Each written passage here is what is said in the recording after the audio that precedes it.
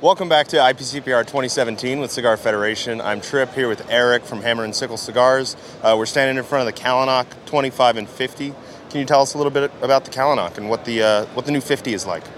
Sure. We launched 25 2 years ago, and we knew we wanted to roll out with a 50. Mm-hmm. And the difference between the 25 and the 50, those of you that are Kalanak fans out there understand that the 25 has 25% peat-fired tobacco in the filler, and 50, we jacked that thing up to 50%.